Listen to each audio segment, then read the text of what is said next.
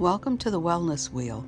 I'm Liz Huggins, your host, and I wanted to talk to you today about the stages of grief because there's been a lot of loss and change happening in our world, and I'm talking to quite a few people who have experienced that loss or those changes, and although it has been a while, for some reason, they've gotten the message from somewhere that their process is taking too long, which is foolish. Because the truth of the matter is, all of us go through the grieving process at different times. All of us take different approaches to how we handle loss or change. The one thing that we all have in common is we will go through the stages of grieving. Now, the Kubler-Ross model used to talk about the 5 stages of grief: denial, anger, bargaining, depression, and acceptance. Now they have modified that to include shock, which is that initial feeling you get when you find out something is going to drastically change, or that you have an illness, or that one of your family or friends or loved ones has a serious illness. We do kind of get paralyzed and try to figure out why is this happening, or is this real? And that's the very first stage. And we all will experience it. The next stage is denial, trying to avoid the inevitable. If I don't think about it, it is not happening. These things don't happen to me. I don't have to change. This news is, they must have made a mistake. However we can justify pushing it away from us is also very normal. Then there comes anger. We get really upset with everything and everybody connected to us and to this situation. Again, it's a temporary thing, so if you are experiencing it, or if you are the recipient of someone who is in the grieving stages, it is so important to give them that secure place where they can express their anger and their frustration and know that you'll be there for them no matter what. Then there is bargaining.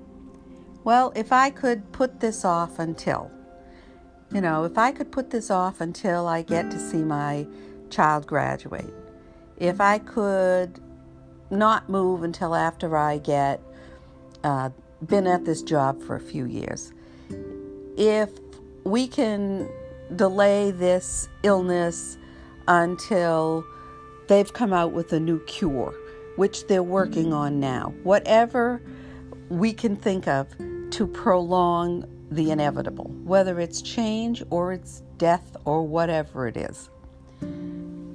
Then there's depression.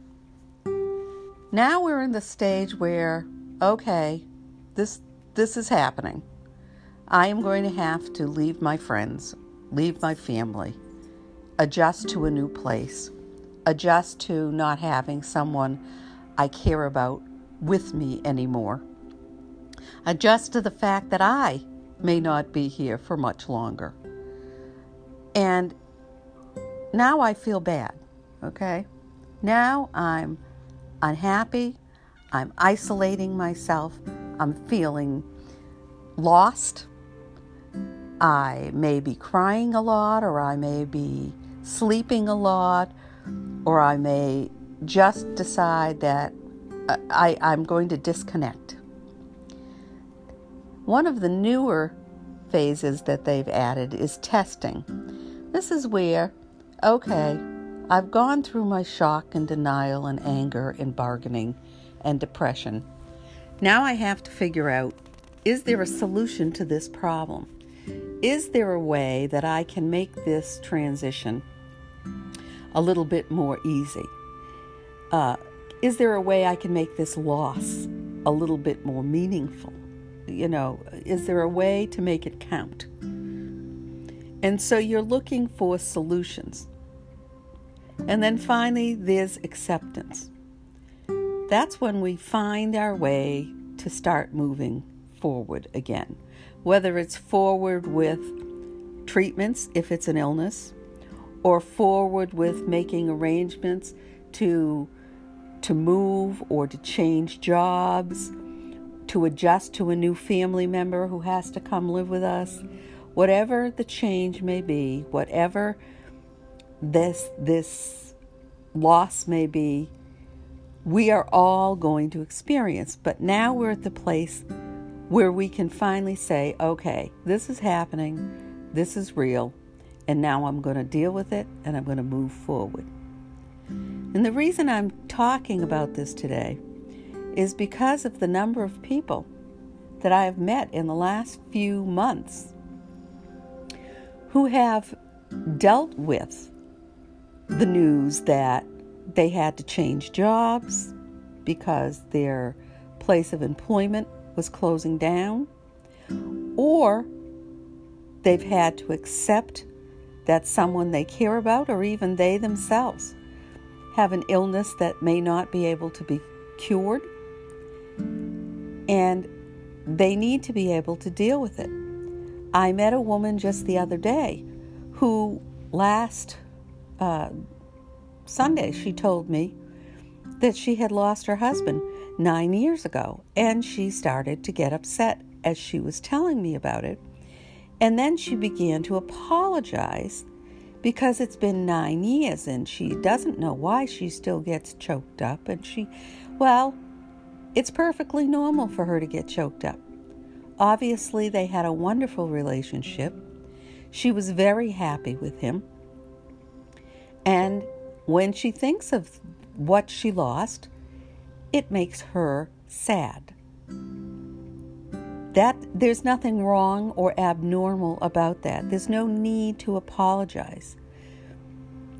Grief is one of these things that it's a cycle. And we'll be going along and we'll be feeling fine, and then we won't. And that's okay.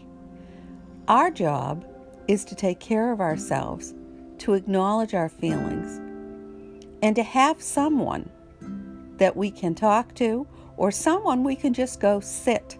Say, I really don't want to talk. I just need to sleep, or I just need to sit and have a cup of coffee, and I just want someone around. We can be that for someone. What we never want to do is we never want to try to tell somebody, you are doing this wrong.